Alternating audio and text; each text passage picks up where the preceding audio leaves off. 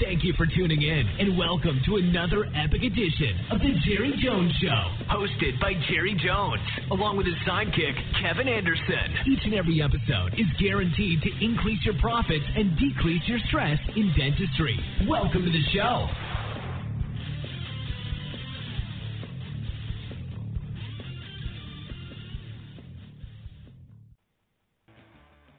Hello, everyone. Jerry Jones here.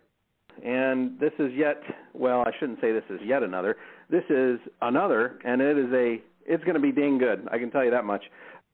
And with me on the line here, I've got a dentist that everybody practicing in the United States should know, and if you don't know, you're going to know him quite well when we're done. And that's Dr. Howard Ferran. Dr. Ferran is the founder of Dentaltown Magazine and Dentaltown.com, which is the largest, and correct me if I'm wrong, Howard, it's the largest online community of dentists anywhere in the world, correct? Correct. How long has that thing been going now? Is it 9-10 years? Where are you at time-wise? Oh, my God. Are you kidding me? We started Dentaltown Magazine in 1994 and the website in 98. So this is been that long? It's almost 20 years. Yeah, it's almost 20 years. Holy Toledo. Time flies. I think I met you back in 90. What's that? We started Dentaltown 6 years before Facebook. You know, I think somebody owes you some royalties, don't they? Oh, my God. And what a ride. What a ride. Well, I can't believe it's been that long. But man, I remember seeing you for the first time back in Destin. That was probably 95. And I've watched what you're doing and how you're doing since then. We've had a number of conversations over the years about a variety of topics, and I love supporting Dentaltown. I think that the magazine and the community there is just something that dentistry needed and continues to be successful. So, and then the magazine, I love the magazine. That's circulating all over the world now, right? How many hundreds of thousands of copies go out each month? It's mailed to every general dentist in the United States each month. It's about 125,000 general dentists. We started that in 94. And by the way, when we met in Destin, that was because of Woody Oakes and the Profitable Dentist. Yeah, that was old McPhee, Travis McPhee and Woody Oakes. That was back when they were running the Profitable Dentist together. And I was working for Travis and at that time and the Profitable Dentist. And so, yeah, it's been quite a ride. A lot of things have changed over the years. Howard, like I told you before we got started, I've got 7 or 8 questions. We've got about an hour, and time flies. And I know you and I like to talk. We'll get down a rabbit trail somewhere. So, are you ready to get started? Absolutely. All right. So, first question. And these start out as questions, but they're going to turn into conversations, so people won't get bored with me just asking questions and you answering. What are the 2 biggest no-brainer opportunities that dentists are missing right now that any dentist can leverage? The guy that's doing $10 million a month and the guy that's doing $50,000 a month. What is it? What are the 2 biggest no-brainer opportunities dentists are missing right now? Well, one, you have corporate dentistry that, everybody thinks that, Uber is killing taxi drives, and it's not. That you couldn't go walk outside on your iPhone and order a taxi to pull up. You had to go out there and wait one and flag one down. Everybody blames all their problems on someone else, and you got to look at corporate dentistry. I mean, corporate dentistry, these guys are exploding, and they're doing so many obvious things that the old mom and pop baby boomer family practices are doing. I mean, your typical dentist go Monday through Thursday, 8 to 5. So from 5 p.m. Thursday till 8 a.m. Monday, they don't give a shit. I mean, you just call, and if you want to leave a message, which no one does, corporate, there's only 3 publicly traded dental corporations that I'm aware of, 2 in Australia, 1 in Singapore, and every last one of them is open 7 to 7 Monday, 7 days a week. And, if you're a medical student and you come out of school, the hospital will say, okay, we'll hire you, and you'll work a 24-hour shift on Monday and Thursday, and they don't blink. And then you hire a dental associate and say, hey, would you work 1 Saturday a month from 8 to noon? And they say, hell no. I mean, so they're not hustling. They're not advertising. They're not getting the better locations. I mean, you could look at corporate dentistry's playbook and figure it out in about half an hour. Yeah. And then the other thing that they don't do is the 2 biggest things they don't do. They don't care about their numbers. I mean, they steal routinely buy Dentrix and EagleSoft and SoftDent and PracticeWorks that's not tied into an accounting function. So they're signed up for 8 or 10 different PPO plans, and most of them are paying their hygienists $40 an hour to do a cleaning for $55, and their overhead 65%. And they say things like, well, if she's doing the cleaning, I could be doing a root canal. It's like, yeah, dude, but you're not doing root canals all day long. You're not doing it 7 days a week. I can give the name of 100 dentists, and you, when you said, in the United States, I mean, I lectured in 5 continents last year. The biggest trend going around the world is these dentists are saying, we built the dental model back in the 70s. The first dental insurance was 1948. And Americans don't realize what happened after World War II, and that is the war leveled Germany and Japan. So it took Germany, they didn't declare their post-World War II Reconstruction until 1980. So after World War II, if you wanted to buy a refrigerator, a toaster, an oven, a car, it was only in the United States. And we had this huge economic boom because the war leveled all of our competitors. Imagine if McDonald's went to war and leveled all the Burger Kings and Wendy's and In-N-Out Burgers. I mean, their business would boom. So in 1948, the Longshoremen's Union, which basically any shipping container that came in or out of this country from the Atlantic side, the Pacific side, the Great Lakes, they all had to go through those unions. Everybody was buying American stuff. So they started this dental insurance deal, and it was a very lucrative benefit because we were rich. Well, dentists were used to setting their own fees, $1,000 for a crown, $1,000 for a root canal, submit that to the Longshoremen's Club, and that eventually that insurance turned into Delta and blah, blah, blah. And they would just pay whatever percent they agreed to. Well, now, man, 1948, this is 2017. Now you don't submit your fees to the insurance companies. They tell you how much they will pay. So wages have been drifting down. But the mindset from the 1948 throughout the 50s and the 60s and the 70s to have this big delegate everything to your assistants, delegate all the cleanings to the hygienists, build up this big machine. Well, now the prices are about 42% lower, yet you've been having inflation on your staff wages, your lab wages. You've been having inflation on everything. The margins are disappearing. So I'll go into a dental office, and a hygienist will he'll walk out of the room. He just did 2 fillings. I'll say, how much do you get for those 2 fillings? And I said, I don't know, $225 each. I said, dude, that's your fee, but you accepted this PPO. You just did them for $105 each. So you were in that room for $210. How much did that room cost you? He has no idea. Right. I mean, when you go into a dental office and they're on 12 PPOs, they are losing money on every procedure on at least 4 or 5 of them and don't even know it. They don't know their numbers. Dentrix doesn't hook up to accounting. The staff doesn't punch in and out on the practice management system. It doesn't generate their profit and loss statement, their statement of cash flow, their statement of income, balance sheet, nothing. They know none of their numbers. Do you think corporate doesn't know their numbers?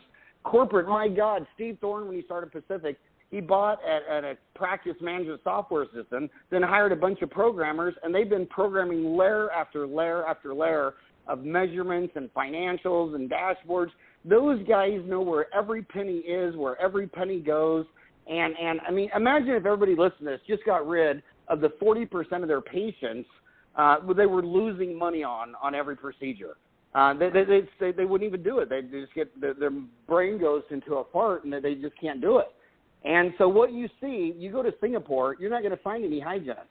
You used to go to Japan, and those older dentists that are my age, I just turned 55, they say, yeah, I had a hygienist for 20 years, but I had to let her go because I would rather just do cleanings and bond with the patient, and I can go over the treatment and talk to them the whole time and bond with them and talk them into leaving me a Yelp review or a Google review, and they get rid of all these departments that are losing their money. In fact, the biggest explosion I'm seeing around the world in Asia and Europe, especially Asia, is these dentists get out of school, they just open up a one-room dental office that's like 20 by 20. You come in there, and there's the chair, the operatory's in the middle. They got a couch.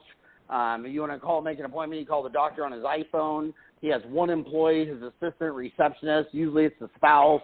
And they're doing like $500,000 a year, taking home $350,000. And then you go to America, and they're doing $750,000 a year, taking home $175,000, and they're running from room to room all day long, doing all these procedures at a loss. They don't know their numbers. It's just, you got to know your numbers. That was my book. I mean, my book, Uncomplicated Business. You only manage people, time, and money. And they don't manage their time. They don't manage their money. They don't know their numbers. Corporate does. And, I know that in the post-World War II, 1948 to 1980 lucrative era of dentistry that you had 3-day weekends. Well, you might tell me, well, don't go to San Francisco. There's 4,000 dentists in San Fran. Yeah, there's 4,000 dentists Monday through Thursday, 8 to 5, but there ain't 4,000 dentists on Friday, Saturday, or Sunday. And then when I go find that little Asian dentist on there on Sunday, and she's in a studio dental office, and she's her only employee. I mean, she has one employee, an assistant receptionist, and she'll do a root canal build-up and crown every 2 hours from 10 o'clock in the morning on Sunday till 9 at night, and all that money is in the bank. I mean, it's just amazing what happens when you work smarter, not harder. Wow, you covered like several questions I had written down. You touched on them, so we're going to dive more into each of these things. Let's start with metrics. You mentioned doctors don't know their numbers, and this is something that I've owned a dental office for 15 years, going on year 16 right now. We just celebrated our 15-year anniversary this month. I'm not a dentist, as you know, but one thing that I track, and I've got this routine, a morning routine. I get the day sheet from yesterday. I go through the day sheet. I match it up. I take a look at the appointment schedule. I match it up to make sure nothing was missed. I'm asking questions. Why do we do this? How is this? Why is this fee priced the way it is? I mean, I've got questions every day on the day sheet. I feed that back to my office manager, and then I get my answers back. But we're in the numbers every day. The P&L gets run every single week. We're running the P&L, and we're comparing it against the week before, last year of that same week. I mean, we're looking for trends. We're trying to identify what's going on, look at overhead numbers.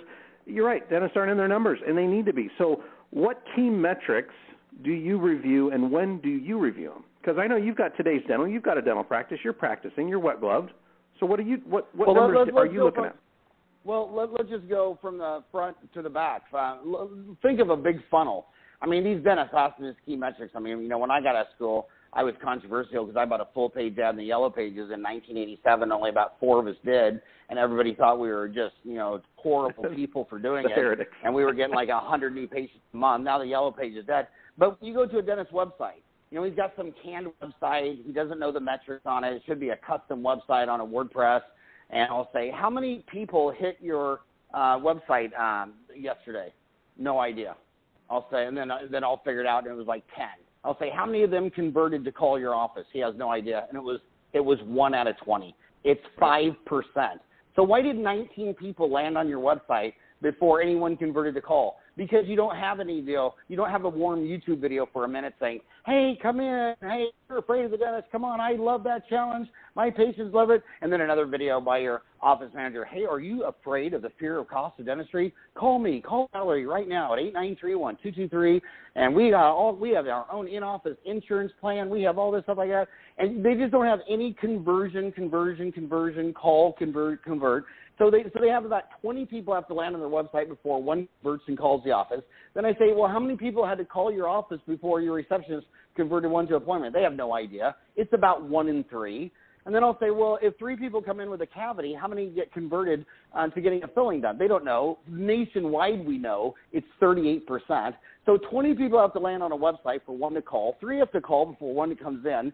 3 have to come in before 1 gets a filling. And that filling describes your average dental office in America collecting $750,000 a year, netting about $175. It's like, are you out of your mind? Now let's go out all that funnel, 20 wide, all the way down to someone getting a filling done, go into this leaky bucket that by the time the average dental office, 5,000 patients, 4,000 never came back and are gone.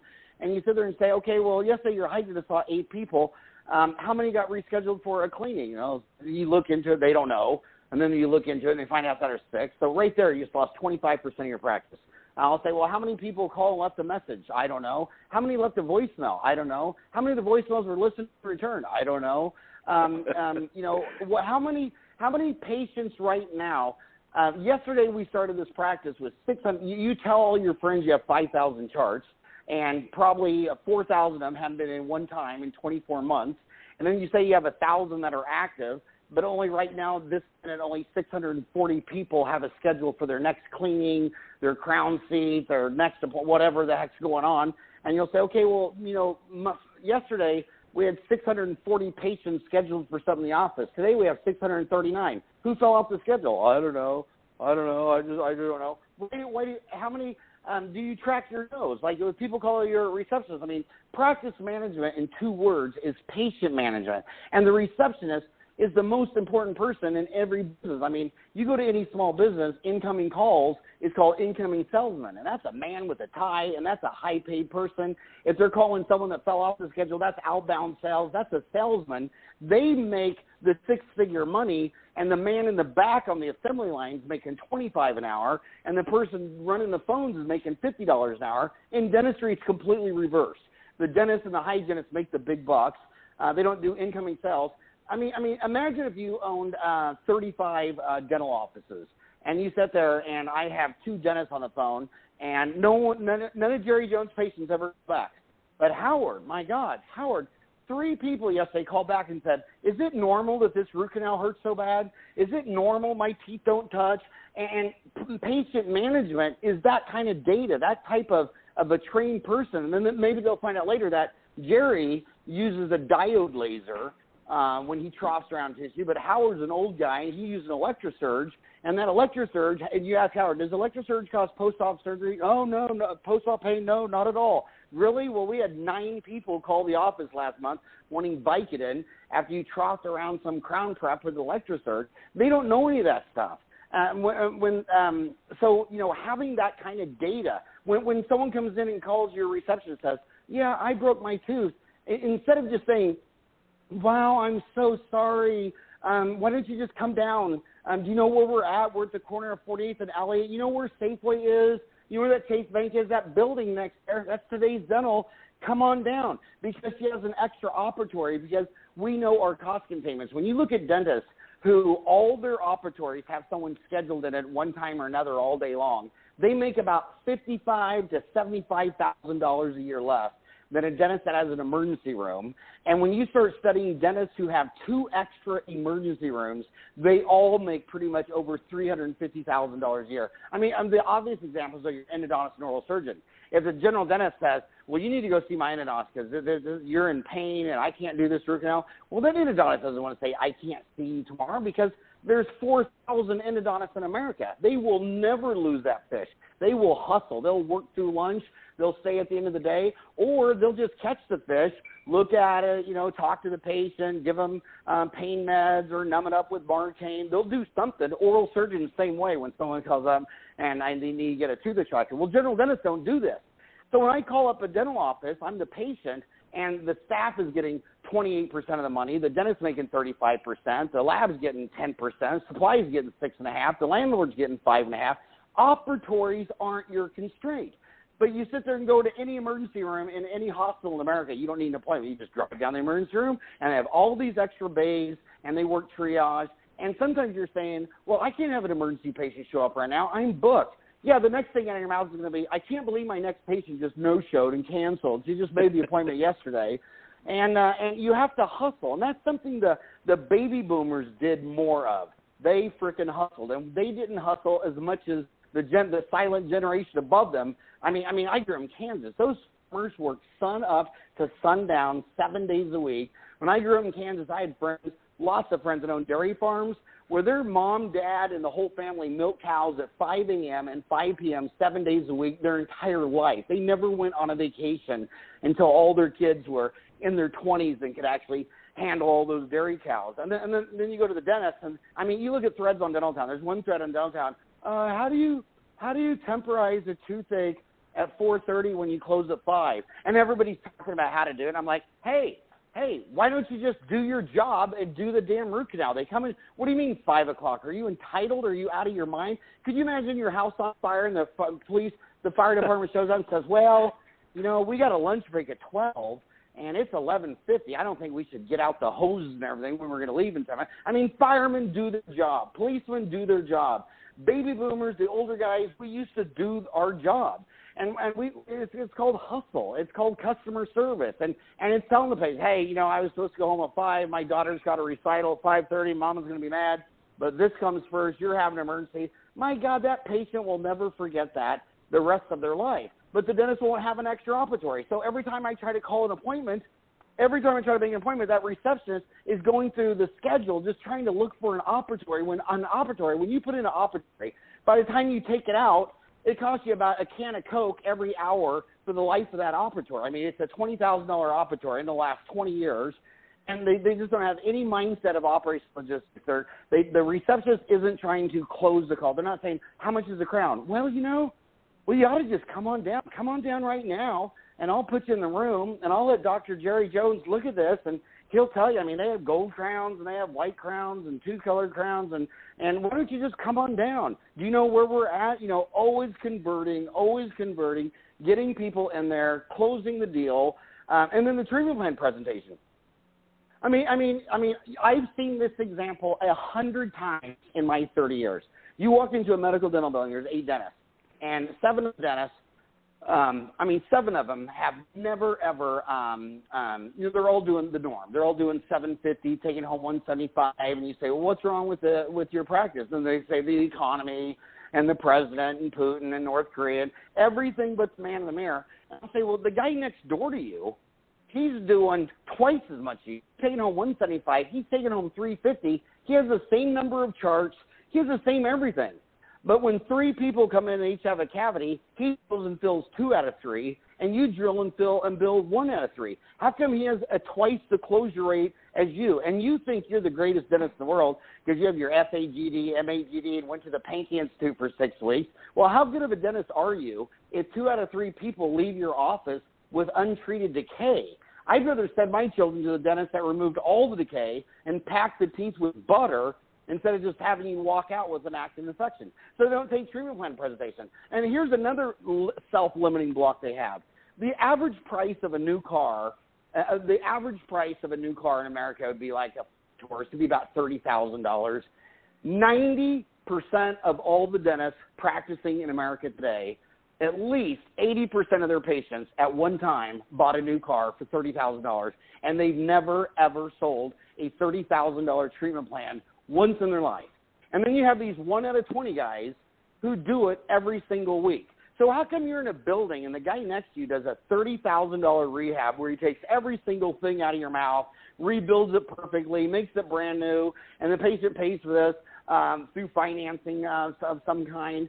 He does it once a week, 50 times a year, and you'll meet a dentist who just retired at 75, and he never did it one time in his lifetime. So these are mental blocks. So they look at the mouth, and they go to try to find the worst tooth. And another great example of that financing, what I love so much about Care Credit, is Care Credit isn't looking for new patients or new customers because every dentist in the United States has signed up for Care Credit at least once. They go in there, and they run a report, and they say, okay, you're in the zip code of 85044. How many dentists do you think are in the zip code? And the dentist won't even know. And they'll say, well, there's actually 36. And here's a graph of the printout of the 36 offices in your zip code of how many claims they submit to Care Credit, how much financing they do a month. So the average for your area is like $32,000 a month. And last month you did 1 claim for $388. So what's the problem? Is it the wall? Is it the Chinese? Is it immigration? Really? It's always something but the man in the mirror. Because at a dentist, I know dentists. I am a dentist. I love dentistry. I don't think there's anything more fun than pulling 4 wisdom teeth in 5 minutes. I mean, I love that stuff. I love it when a patient comes in pain, and I know I can fix this. I can get them calmed down. I can get them in the chair. I can get them numb. I can fix this and save their tooth. I love that shit. But that is only 49% of the business. 51% is the business of the dentist. Same thing if you own a restaurant. You're a chef. You just want to go back there and cook all day. I know that. But you have to understand, where are these customers coming for? What are they asking for on the menu that you don't have? Why are they not coming back? Who is your competitors? Why do they like them? Have you ever gone to their website? Have you ever Googled restaurant near me? Have you ever Googled Italian food near me? And why did your website not come up? How come your website's not responsive and adjust to the size of the iPhone or smartphone, and you got some old desktop model that they can't even read, and you got all these senior citizens with their readers on, they can't even find it, where the other guy has a responsive website, and where it says the phone number, he don't even have the memory, he just pushes his thumb on it, now he's dialing a restaurant, making a reservation. This is what dentists have to get interested in. So would you say, Howard, that rather than giving the metrics that you review and when, tell every doctor in the United States to find out what the heck your numbers are and then work at improving them. Use that as a baseline and work to improve them. Absolutely, and I give two more things. You know, as far if you can't figure out where you're making money, losing money on a single procedure, at least, you know, dentists, every dental business I see is a very steady business. They've had the same location for 5 to 10 years. They've had the same number of front desk, hygienists, assistants. It's a very stable business. So why don't you just take all the cost of your business divided by the number of days in the month. The average dentist works 16 days a month, and then at least have a goal every day that says, look, our break-even point, you know, let's say you want 50% overhead. Well, if your break-even point's $3,000, then you tell your staff, okay, we're going to do $3,000, pay all of our bills, go to lunch, come back, and do it again. So now, but look at the people who don't hustle. You know, they'll have an 11 o'clock patient cancel, so the dental assistant's sitting there on Facebook or just playing around. The dentist is back there surfing on Dental Town. And then about 11:45 or 11:30, someone calls with a broke tooth. They have no openings in the afternoon. That receptionist sees that lunch hour, and she's just been out in the break room eating for the last hour during the cancellation.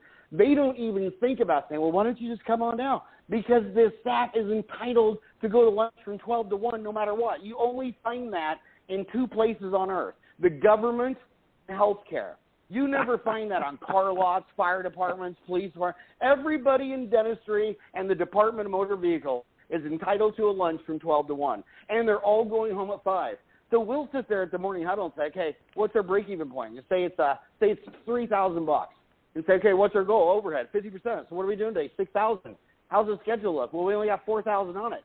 Okay, so if someone's going to go through lunch, if someone's going to stay late, you know, usually the assistants who have children would rather miss their lunch, and the ones that don't have children would rather have their lunch and stay late. But you just figure out that when you set a culture that says, we ain't leaving till we hit 6,000. And if you really, really think that if we go short at 5,000, we have to pick up that 1,000 before the end of the month. And if we don't pick up that 1,000 before the end of the month, we're going to open up a Saturday. We're going to sit there. If we're coming up on a week or out from a month, and we're going to be coming up 5,000, 6,000, 7,000 stores, you just blow open a Saturday, you're going to hit your goal. And when you get a team that's like that, they're going to be humble. They're going to hustle. They're going to be far more motivated to convert incoming calls. They're going to be far more interested in, look at the hygiene. There's another disaster. You know, the hygiene department, the hygienist's in there for an hour. This person has a cavity, and you know, in many states, she can even numb up the tooth. So she could diagnose it. She could numb it up. Now, obviously, it's not a legal diagnosis because obviously a dentist isn't going to drill in the tooth or without looking at her. He could get the dentist to run by. But she numbs up. Then when he does the hygiene check, he sits down, does the operator, he says to the hygienist, oh, hygienist, yeah, just take your next patient, room 3. In fact, my assistant already set up the room and seated the patient to the next x-rays. What happens in every dental office in America?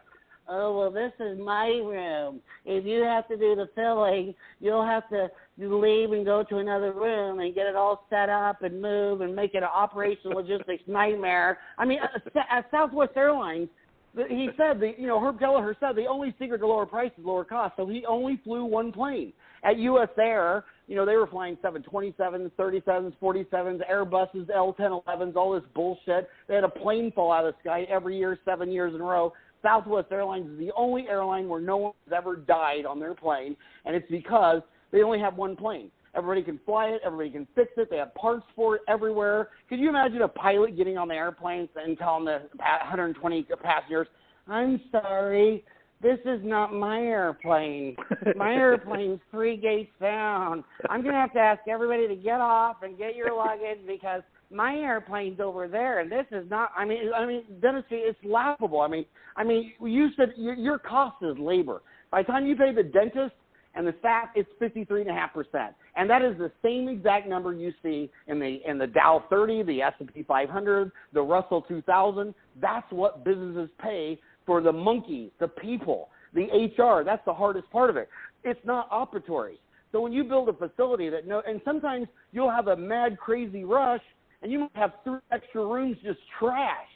But you got the patients all seated, you got them all fixed up, you got all the money collected, and then you can go take a break in the break room and put up your feet for 10 minutes, then go back down and clean up 3 rooms and autoclave everything. It's about knowing your cost. It's about operations and logistics. Yeah. Great stuff. Question about your day. So how do you habitually start your day? How do you end your day? Well, I think leadership, the fish rots from the head down. That's what the mafia used to always say. So, the dentist should be there first and leave last. And you go into every dental office in America, the dentist is the last one there. Usually they're in the operatory waiting 10 minutes for doc to show up. And, you start there. You're the first one there. 15 minutes before you have your first patient, you have a morning huddle. Does anybody need to talk about anything? What was their goal in production collection yesterday? What is it supposed to be today? Where are we going to put our emergencies? Is there any red flags? Sometimes they'll tell me, I'll get pissed. Well, they'll tell me, they'll say, I can't, it ruins my day that John Ertley's coming in at 11 o'clock. He is the biggest, rudest asshole in the world. And I'll say, okay, well, he's my buddy. He's my friend. And if he comes in, he's an asshole, fire his ass. Tell him it's the last straw. You already talked to your buddy Howie. And if you drop the F-bomb or you say something disrespectful or you do it one more time, you're fired. So who knows what's coming up in the day? But the main thing in the day is this. You want to motivate those incoming calls getting converted to come in. You want to motivate those hygienists that before, the hygienists have to appoint their recalls because most hygienists, they walk up front and here's some lady taking an incoming call where she could have talked to someone for 10, 20 minutes and made an appointment for her daughter that fell down and broke a tooth and then said, hey, do you have any other children? And then made 3 more appointments. Well, what about you, Mom? When did you come in? What about your husband? Oh, well, you don't know what schedule. Well, hey, my phone system, we got a nice phone system. I can conference call your husband right now. Can you call him at work? What's his iPhone number? But you have a receptionist. You have a hygienist just walked up there and interrupts all this and says, will you schedule Margaret for a 6-month recall? See, she doesn't want to do it because she's lazy, but she also doesn't want to do it because she doesn't want to take the rap for the fact that only 6 people out of 8 each day schedule the recall. But when you put the burden on her, then in the day you say, hey, I got 3 hygienists, and 2 of them saw 8 people and scheduled all 8 for a recall, and you only saw 8 people, and you only scheduled 6 for a recall. So all 3 of you hygienists are not leaving until those 2 people are called. And if they don't schedule, I want to know why. And then you'll have the other hygienist do it because it's basically peer pressure. It's like, no, you're not going to leave at 5 because you're going to have to stay here and do your work because your buddy, who you think is your buddy and you go drinking with and you love to go to lunch with, you're staying late because she can't schedule her patients for a recall. So now you train her, you motivate her, you watch a course. And when you talk about courses, that's another thing, just unbelievable. So the incoming call, the person you name after a piece of furniture, the front desk lady, I guess the front door was already taken, the front chair was already taken, so you named her after a desk. And then when you go to every dental conference, going all the way back to you and me in Destin, when you used to go to Destin, there'd be 1,000 people in there, and it was 80% staff. I've lectured 1,000 times for 3 decades, and you go in there in the right half of the room, every row is the complete dental office, the dentist, the spouse, the office manager, the whole crew, and then the other side of the room, all filled with individual dentists saving money. And then who's going to answer all the questions on root canals, fillings, crowns? In fact, the question I hate the most is at dental conventions. They say, well, I don't really see any courses for my staff. It's all on root canals and fillings and all on foreign Invisalign. I'm like, who do you think is going to answer all the Invisalign questions? It ain't going to be the dentist. They're going to be calling the front desk lady, which you don't even record their calls. I can't call a single Fortune 500 company in America and not get, and now this call may be recorded. And you have to record all your calls because when the calls aren't recorded, they don't care. It's like singing in the shower. But when you're on Broadway in front of an audience, you sing very damn differently than when you sing it in the shower. And then you record those phone calls, and she's answering all those questions. And then every month you sit there and praise her for 2 of the best calls that she took. And then you'll isolate 2 calls that could have been better. And everybody hears this deal, and everybody understands the importance of the conversion. So the assistants aren't going to mad and go up front and say, why the hell is there a patient in room 8? Well, I converted her. Now she's here. Now it's your problem. So Doc might go in there and have a cancellation, a no-show, or work through lunch or stay at the end of the day and do a crown for $1,000. Or he might go in there and say, what I'd like to do first before we do this is get you in for a cleaning and get the gum tissue all healed up around there. That way when I'm making the crown, I don't have bleeding gums. So you catch the fish. You don't have to cook, clean, and eat it. Online fee at Dentaltown. I mean, it's $18 an hour for a course. And these dentists, to go learn something, they have to get in an airplane by themselves, fly across the country, drop $3,000 on a weekend course. They didn't bring their staff. They do everything. I have 4 fingers, and they're named faster, easier, higher in quality, lower in cost. I mean, you could take 400 hours. You could get your FAGD on Dentaltown today, taking 500 classes for less than the cab fare it would cost you from the airport you flew into for cab fare on the way to your resort, where you're going to go drop $3,000 to learn something that you should have told your staff, look, I'm going to pay you for lunch tomorrow. So instead of clocking out for lunch, I'm going to pay you your hourly wages, and I'm going to send Margaret to Choke and Puke and get some pizzas and subs and hamburgers, and we're going to go through these courses. Where is our weakest area? We record the phone calls. It sounds like people answering the phone don't understand Invisalign. They don't understand root canals. They're getting questions on implants. Some lady asked the other day if she'd have to have a sinus graft, and our Marcy didn't even know what a sinus graft was. I would rather the dentist not go to CE courses, and the receptionist is going to answer half, and then the assistant and the hygienist are going to answer the other half. And so then the dentist goes to the course alone all by himself. And then he thinks, well, I can't afford to take them all to the ADA convention.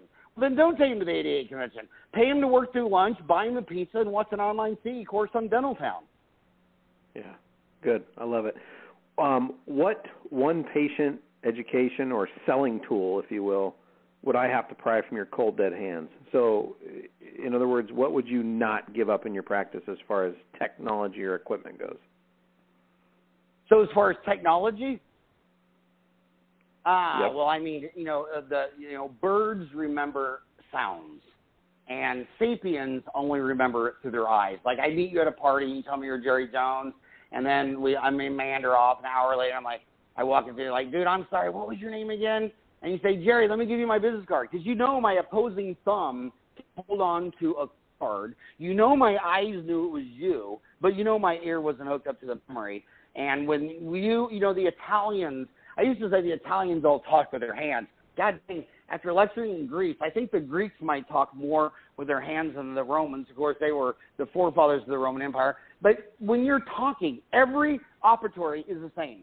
Every operatory is a Boeing 737 for Southwest Airlines. When I go into your operatory, if I walk into any operatory and go to drawer 3, it better look like the exact same drawer in every single room. And when you walk in the morning, you turn on your digital x-ray and you turn on your digital camera. And when you're talking to the patient about this and that and you're doing the exam, you're talking with the intro camera and you're taking pictures and you're printing them out on an 8x10 sheet.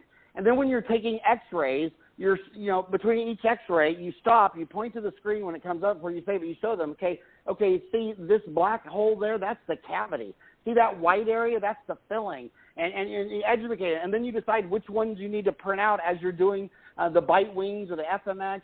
And then you also got to remember that this human is part of the family. And a lot of men, you look at divorce, divorces, you could break them up into thirds, money, sex, and substance abuse. So when you go back to money, when you're telling some 25-year-old boy, well, you have 2 cavities and they're $250 each, he just shut you down right now because he knows he ain't going to put $500 on his ATM card. His wife might hit him over the head with a beer bottle. So you got to be able to sit there and say, by the way, do you have iPhone? Can you FaceTime your wife? Well, let's FaceTime your wife. Let's get her involved in this. And if he says, no, I can't, well, let me put these x-rays on the picture. What's your wife's name? Shirley? Shirley, this is the cavity. You point here. And then you got to tell them that, right now this cavity is $250 and you don't have dental insurance. So you say you can't get it done. But when you leave, it's only going to take a year or two, and it'll get into the nerve. Then it'll be a toothache, and then it'll be a $2,000 root canal bill and crown. Well, if you don't have $250 for the filling, you're not going to have $2,000 for a root canal and crown, but you'll be in so much pain, you'll pay $250 anyway to extract it. So you pay $250 today, we'll fix this, and you keep the tooth. You walk out that door, I'm looking at your chart. You haven't been here for 3 years. Buddy, your future behavior is best predicted by your post behavior. You walk out that door, I guarantee you, I've been doing this 30 years. I'll see you come in that door, and you'll be holding your face, you'll be in a toothache, and you'll find your debit card, and you'll give me $250 to extract the tooth. And I need to know, I don't talk to Grandpa if Grandma's sitting in the waiting room. I want to get them all in the waiting room. I want to sit there and take lots of pictures, lots of digital cameras, and the dentist, you have to talk money. You can't sit there and say, well, you need a filling, you need 2 fillings, and this. Well, the person wants to know what it costs. I mean, if I go to Walmart, Costco, Amazon, the price is right there, and the dentist can't get over that objection. Like if I'm talking to you, like, well, do you want me to reline your denture for $295? Do you want me to make a whole new denture for $1,200? Do you want me to put 2 implants and that denture on top of it for $49.50? Do you want to go 6 implants and a 12-unit bridge for $15,000? I mean, what are you thinking? I mean, what is your budget for this? I mean, it's like if I go to GM, I can get a Chevy, a Pontiac, an Olds, a Chrysler, or a Cadillac. And these dentists, they don't take treatment plan presentation, and even if they hand it off to let someone do the write-up and take the money and all that kind of stuff, the doctor still has to say the price because then he owns it. When he doesn't say the price, you need 2 fillings, and then you walk up front and some little girl says, well, they're $250 each, so they'll cost $500. They just kind of get confused, and it really massively hurts the treatment plan acceptance rate, and it's very measurable. The doctor has to own the price. My God, we could take and this is a trick that I got to give credit to Omar Reedy. He taught me this 30 years ago. He says, the dentist bill on units. Like they'll say, well, I get $1,000 for a crown, so for 10 veneers, that'd be $10,000. Okay, well, at $10,000, do you sell any? The answer is no. But then you look at cosmetic procedures in America. The number one cosmetic procedure, surgery, is an eyelid, and that's like $39.50. Then next is breast augmentation. That's about $39.50. A facelift is about $49.50. And then you're charging $10,000 for teeth? Are you out of your mind? Why should I spend $10,000 for teeth when I can get a facelift and a boob job? I mean, they don't understand what is the price that moves in the marketplace. I could list my house tomorrow for $100 million and say, I'm worth $100 million. Yeah, but nobody bought it. And then you find out, there's a price where you could sell it today. There's a price that might take you 3 to 6 months to sell it. And then there's a price that no one in the world will ever pay for your house. And that's called liquidity. So the bottom line is, the doctors you got to say the price out there because you got to see what their comeback is. That's one of the objections. Is it going to hurt? What is it going to look like? Am I going to miss work? How much is it going to cost? Will my insurance pay? You have to throw those things out so they know what's going on. Now, if we did this, I don't think you'll be in much pain at all. I think afterwards you could go to work the next day. I'll give you some pain medication as what pain medication works for you. The cost of this root canal and crown is going to be $2,000. Shirley will go over the details, but basically the insurance will pay for half, so you'll have to come up with the other half. And, are you good with that? And then immediately she can tell me, no, I couldn't do that ever. So what would be my next thought? I say, okay, now we'd be pulling it, and that's $250. And so treatment plan presentation. I mean, imagine there's 2 firemen, and one fireman put out 2 out of every 3 fires during his career, and the other one put out 1 in 3 fires. Who's the better fireman? I don't care that you have a bunch of alphabet soup behind your name. When people walk in with infection, disease, and pain, and you only fix it 1 out of 3 times, you're not a good doctor. You think you're all that in a bag of chips. Your spouse and family and friends and everyone at church tells you you're all that in a bag of chips, but I'm telling you, you're not. Do you see anything major coming down the line, Howard, for dentists in the way of clinical? Any game changers? Oh my God. I mean, what's coming? What do you know that maybe you haven't talked a lot about? I'm going to tell you the exact opposite of that answer. So when I got out of school, after paying for a formal education at University of Missouri, Kansas City, they told me that when a beautiful woman comes in, die-core crowns and you cement them with Duralon. So I went out there in the first year, I did several hundred of those. Guess how many of them fractured and I had to cut off for free and replace it with a PFM? Every single one of them. I'll never forget when Ivor came out with Targus Vectors. I don't know what Targus meant. I don't know what Vectors meant. But after 3 years, they got a divorce in the mouth, and Hurius Colzer had art glass. And I'm telling you, when you talk to an old dog, 55 years old, that's been doing this since he's 30 years old, when I see new shit come out, I start laughing because I know all the young millennials are all going to try it. Like there's this new thing that I'm salivating on. MegaGen makes this blender. You need bone grafting material. Well, you extract the tooth, you throw it in this little, looks like a garbage disposal, purees it to mush, and now you can use that for the bone graft. I mean, how cool is that?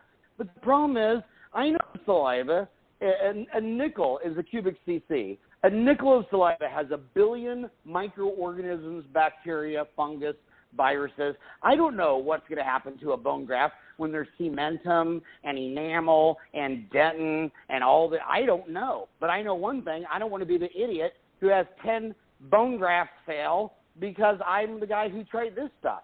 So what I would say, when I see something new, I start looking at it and say, when does it transfer from bleeding edge to leading edge? And what I love about Dentaltown is there's 250,000 dentists from all 220 countries, territories, islands on Earth, and we have a search bar in there because there's 5.5 million posts. So you just came out with ABC bone grafts, and I'll go in there on my iPhone and type in open up the Dentaltown app and type in on the search bar ABC bone graft, and then I get to read what my homies are saying. And I know some of these older homies who have 1,000 posts, 10,000 posts, 30,000 posts. And until I know which guys I'm following, and on Dentaltown, like I can follow Jerry Jones. So anytime you make a post, it'll email me a link to a post you made. And I subscribe to a lot of these people, and I'm not gonna take it from bleeding edge to leading edge until my mentors have adopted it. So I would say that the product cycle when I came out of school, from the stuff you were using when I got out of school in '87, it might take you 5, 6, 7 years before you tried a new product. Now, I mean, my God, there's a new product coming out every single day. I was talking to Dan Fisher of Ultradent the other day. Ultradent gets pitched 300 product ideas from dentists a year. There's only 364 days a year. I mean, these companies are moving so fast. And when it comes to implants, they say, oh, yeah, I found this new company making this implants, and they're out of Russia or China or some whatever the hell. It's like, dude, I'm old school. Give me the one that's been out there for years with tons of research. I'd rather pay extra for Noble BioCare, Straumann, Implants Direct, BioHorizon. If you want to save $30 on or $300 on an implant, knock yourself out, because I'm not going to do it until my colleagues give me the data to do it. Yeah, that's great advice. I'm kind of that retro guy, I like going back to what works and what's proven, what is predictable, and because like you said, you learned the hard way with Targus Vectors. I remember when that crap came out too. By the way, it was all over everywhere. I mean, it was like the next big thing. It was going to revolutionize dentistry. Yeah, these companies do most of their research through their customers buying the product, and that's something they're going to have to learn. They come out with something new. And, it's like, it's crazy. I mean, you go into these, when you talk about polyphagia, where by the time you're on 5 prescriptions, your health is, there's so many side effects, compounding on side effects, at that point, you're really going to get in trouble. And when they look at these, 3 of those 5, the patient doesn't even think they're a prescription because they didn't have to write a prescription for it, but they're going into these pharmaceutical places, and they're taking CoQ10, and they're taking 1,000 vitamin C, and they're taking all this shit and oil and fish oil. It's like, dude, you take that every single day. How does that get out of your body? How does that react to all these medications? I mean, being conservative. Like, look at all these peri-implantitis that a lot of people are saying is blamed on cement. that are called dental implant cement. And everybody knows they're toxic, and if you don't clean off all the flash, it causes peri-implantitis, yet it's called dental implant cement. But you go to old school like me and use just a little temporary cement or zinc phosphate and eugenol, and they're like, well, zinc phosphate and eugenol, it's kind of hard to mix. Dude, it's been around since Jesus. I mean, you know there's no problems with it. And it's the cheapest. And then and some of the stuff they fall for makes me embarrass my homies. Like, they'll have a really good third, fourth generation bonding agent where you have acid etch, you have primer, you have dentin, but the market says, well, we got to make it go from that's 3 steps. We don't make it to 2 steps. And then we got to make it to 1 step. And then they come out with, I'll never forget that. What is that one on the lollipop? They called it a Prompto Pop. It was just one little bonding agent, just one seal, just crack the deal and Prompto Pop from SB, and it'll be awesome. And it was a nightmare. It's like, really? How would you like to be getting brain surgery? And the doctor says, well, I don't want to remove the tumor with 3 steps. I'm going to try this brand new 1-step brain removal deal. It's like, no, dude, I'm with the old guy who says, this has been working for 2 decades, and let the young neurosurgeon try the new 1-step. And, I mean, these people are paying you money to do it right. I don't know. I just don't want to be bleeding edge. I am completely old school, and you'll get old school as soon as you stick your tongue in an electric sock 3 or 4 times, and then you don't want to hear it. That's right. That's right. Experience is a great teacher. You've obviously over the years developed a very tight, very concise core philosophy for both of your companies, Dentaltown, Today's Dental. By the way, is that a coincidence that they both have TD in the name, or was that just by chance?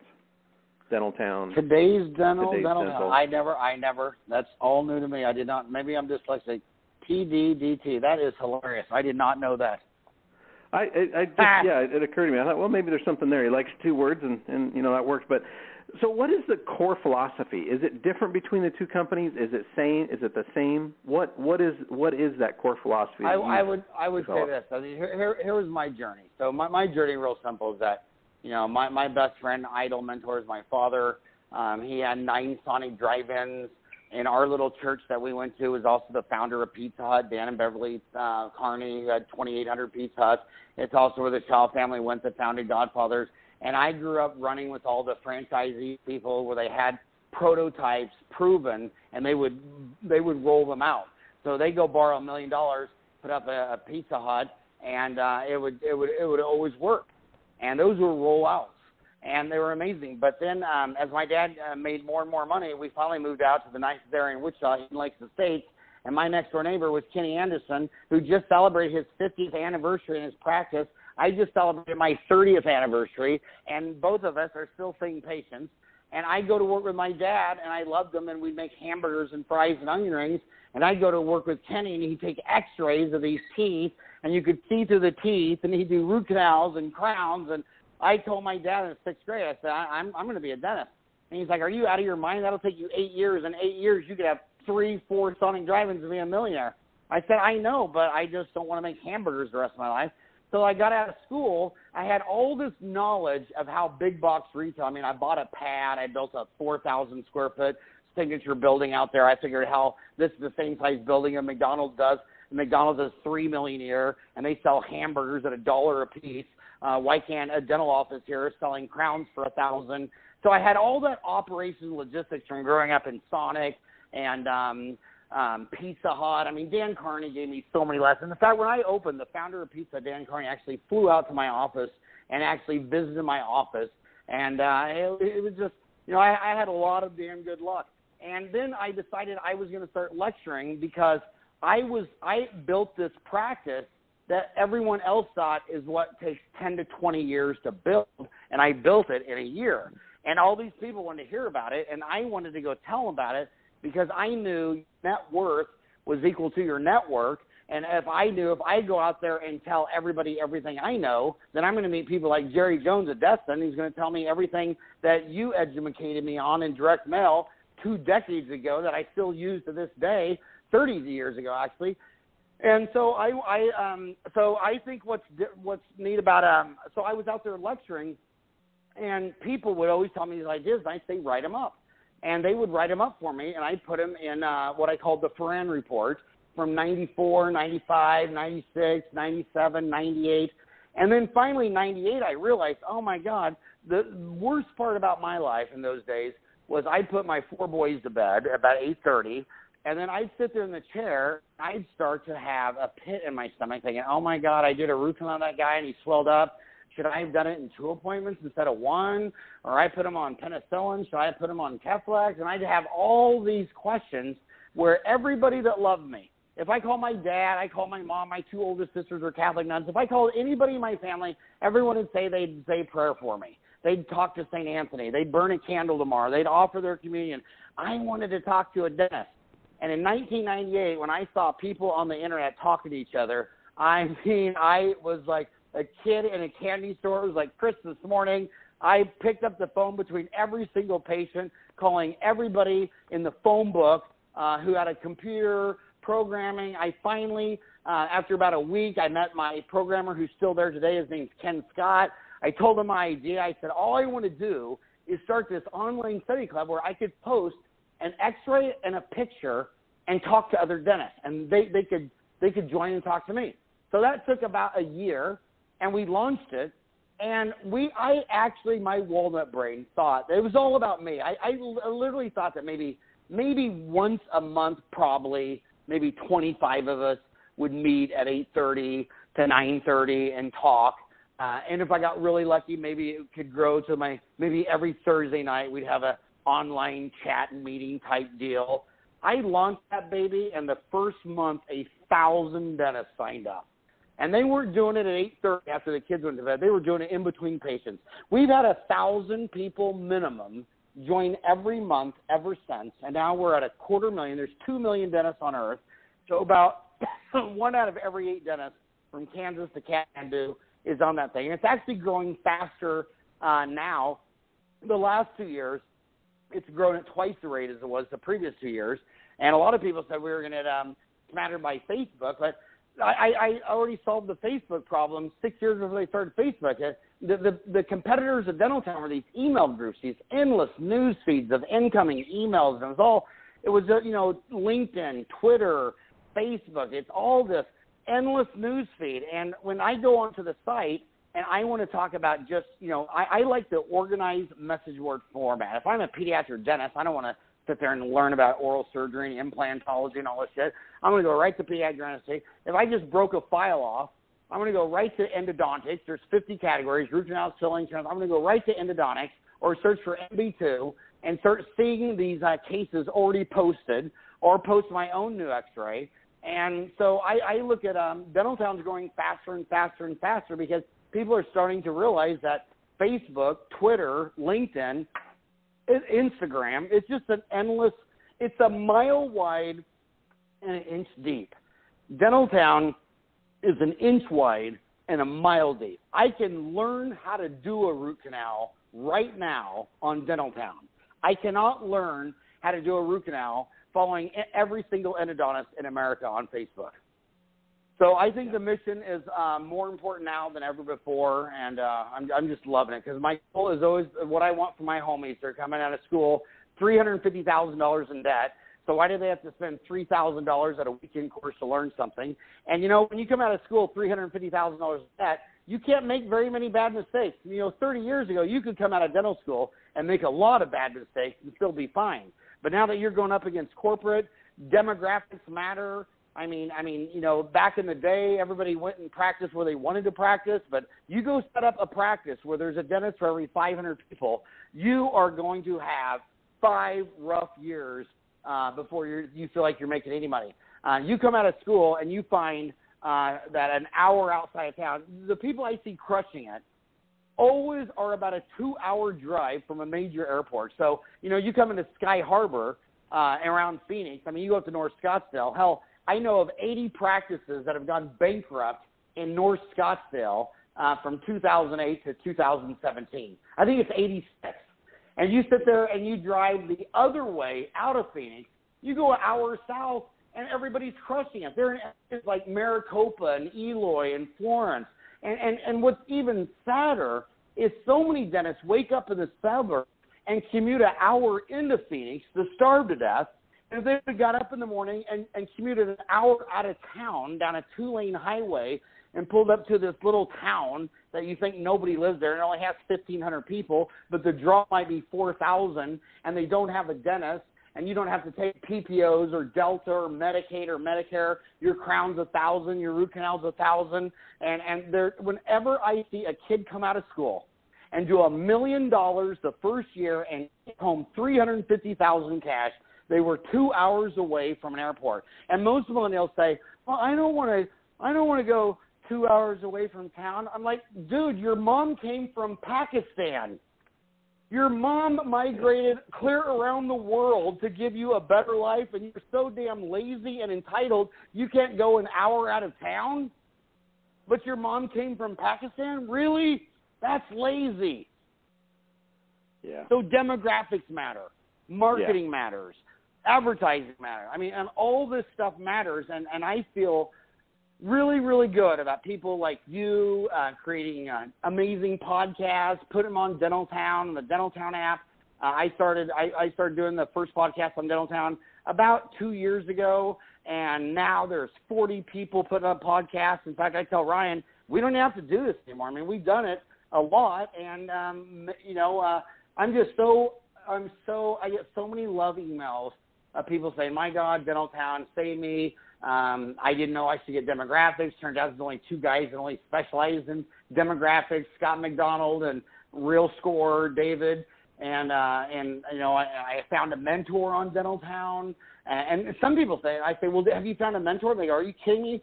I'm not going to go find a mentor on Dentaltown. There's 50 categories. I have a mentor for endo and a mentor for crown and bridge. I have a mentor for orthodontics. I have a mentor for pediatric dentistry." I mean, these kids have a mentor that they private message and email and talk to and post with on Dentaltown. And I feel that we're all really making high-class, amazing knowledge faster, easier, and basically free. I mean, this podcast's free. Dentaltown's free. I mean, basically, hell, forget Dentaltown. You get on YouTube.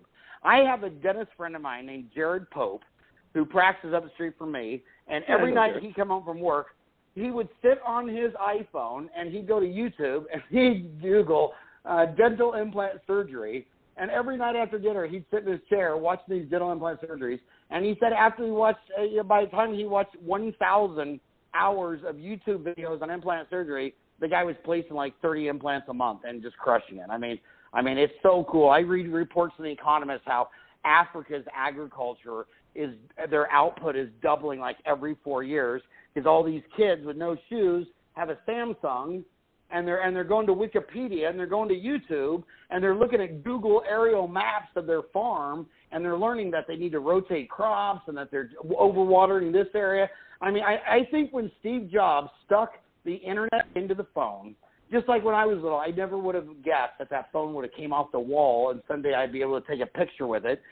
Now when Jobs stuck that internet in the phone in 2008, the 100 years after that is going to be our greatest century. I mean, in 1880, 80% of Earthlings were illiterate and couldn't read or write.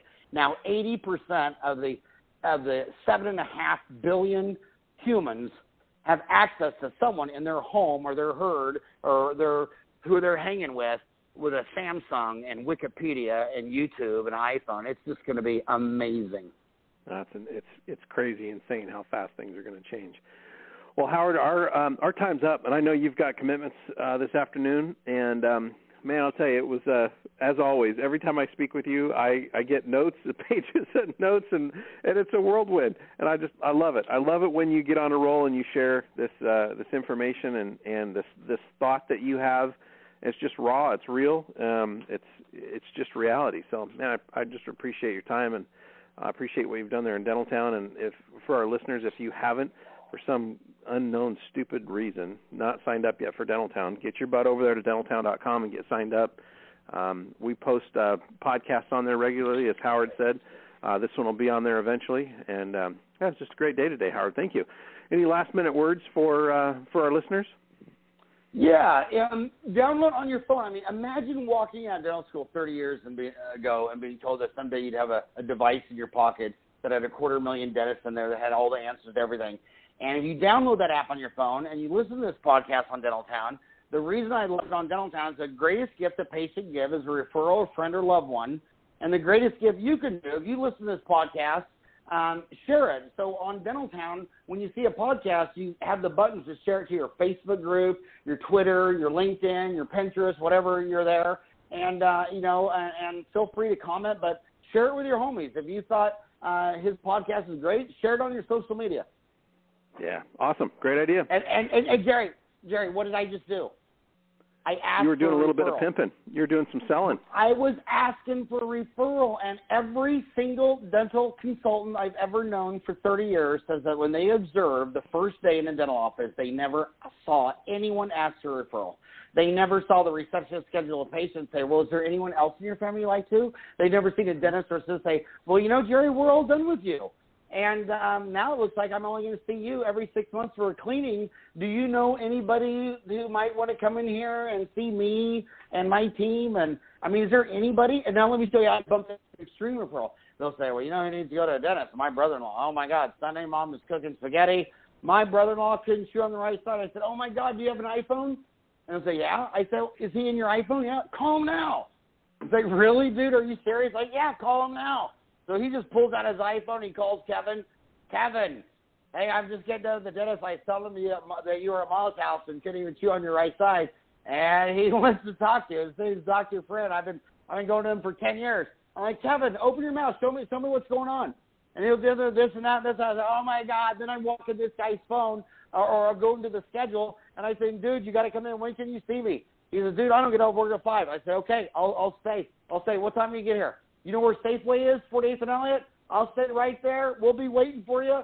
That's a bad infection. Hell, your brother-in-law is not a dentist. He knows it's a bad infection. Come down and see me. And I go, all right. Dude, that's called an extreme referral, and I can do it 1 out of 3 times. And every single dental office consultant says they've never even asked for a simple referral. I call you up and say, yeah, I want to schedule Eric for a cleaning. Well, is Eric your only child? No, I have Greg, Ryan, and Zach. Well, when's the last time they had a cleaning? And what about your spouse? Anybody else? Anybody you can think of? Hygienist. So they're scheduling the next point. By the way, I just scheduled you, so for your cleaning in 6 months. But is there anyone else you know that really could come in and get a cleaning? And can you do me a favor? I just gave you a free toothbrush. Will you do me the biggest favor? Will you check in at Facebook? Because the average person has 140 people following them, and half of America doesn't have a dentist or hasn't gone to the dentist in the last year or two. And if they see their smart friend Julianne going to Dave's Dental, you might have one friend that's thinking, damn, I've been looking for a dentist, and Julie is smart, and I trust her. And next thing you know, you can see it. Sometimes they're checking out up front, and they'll tell the hygienist, oh, my God, I checked in at Facebook. Marianne, she just texted me. She goes, are those guys any good? And then you can even follow it and say, oh, my God, that's so awesome that your friend Marianne's going to come in, and you're putting that in the charts and notes and everything. Say, will you do me even a bigger favor? Will you give us a Yelp review? Because this social validation is so huge with these young millennials. They won't eat at a restaurant, go to a dentist, unless there's reviews. They go, yeah, I'll give you a review right now. But see, I asked the referral. I asked you to go to Dentaltown right now and download the Dentaltown app. I asked you for a referral. Why can't you ask your patients for a referral? It's so easy, and it's so important now more than ever. I would agree 100%. Grow some stones, ask for the referral, right? Absolutely. All right, everybody. Hey, Howard, thank you very much. We'll talk to y'all soon. Hey, Jerry Jones here. Thank you for joining me on this edition of the Jerry Jones Radio Show. You've reached the end of this segment. You can always listen in to the next show by visiting jerryjonesdirect.com/podcast. You can subscribe on iTunes or Stitcher, or find the show at blogtalkradio.com/jerryjones. For more information about Jerry Jones Direct, go to jerryjonesdirect.com or give us a call, 503-339-6000. Our member ambassadors are standing by to assist you. And once again, thank you for listening to the Jerry Jones Radio Show.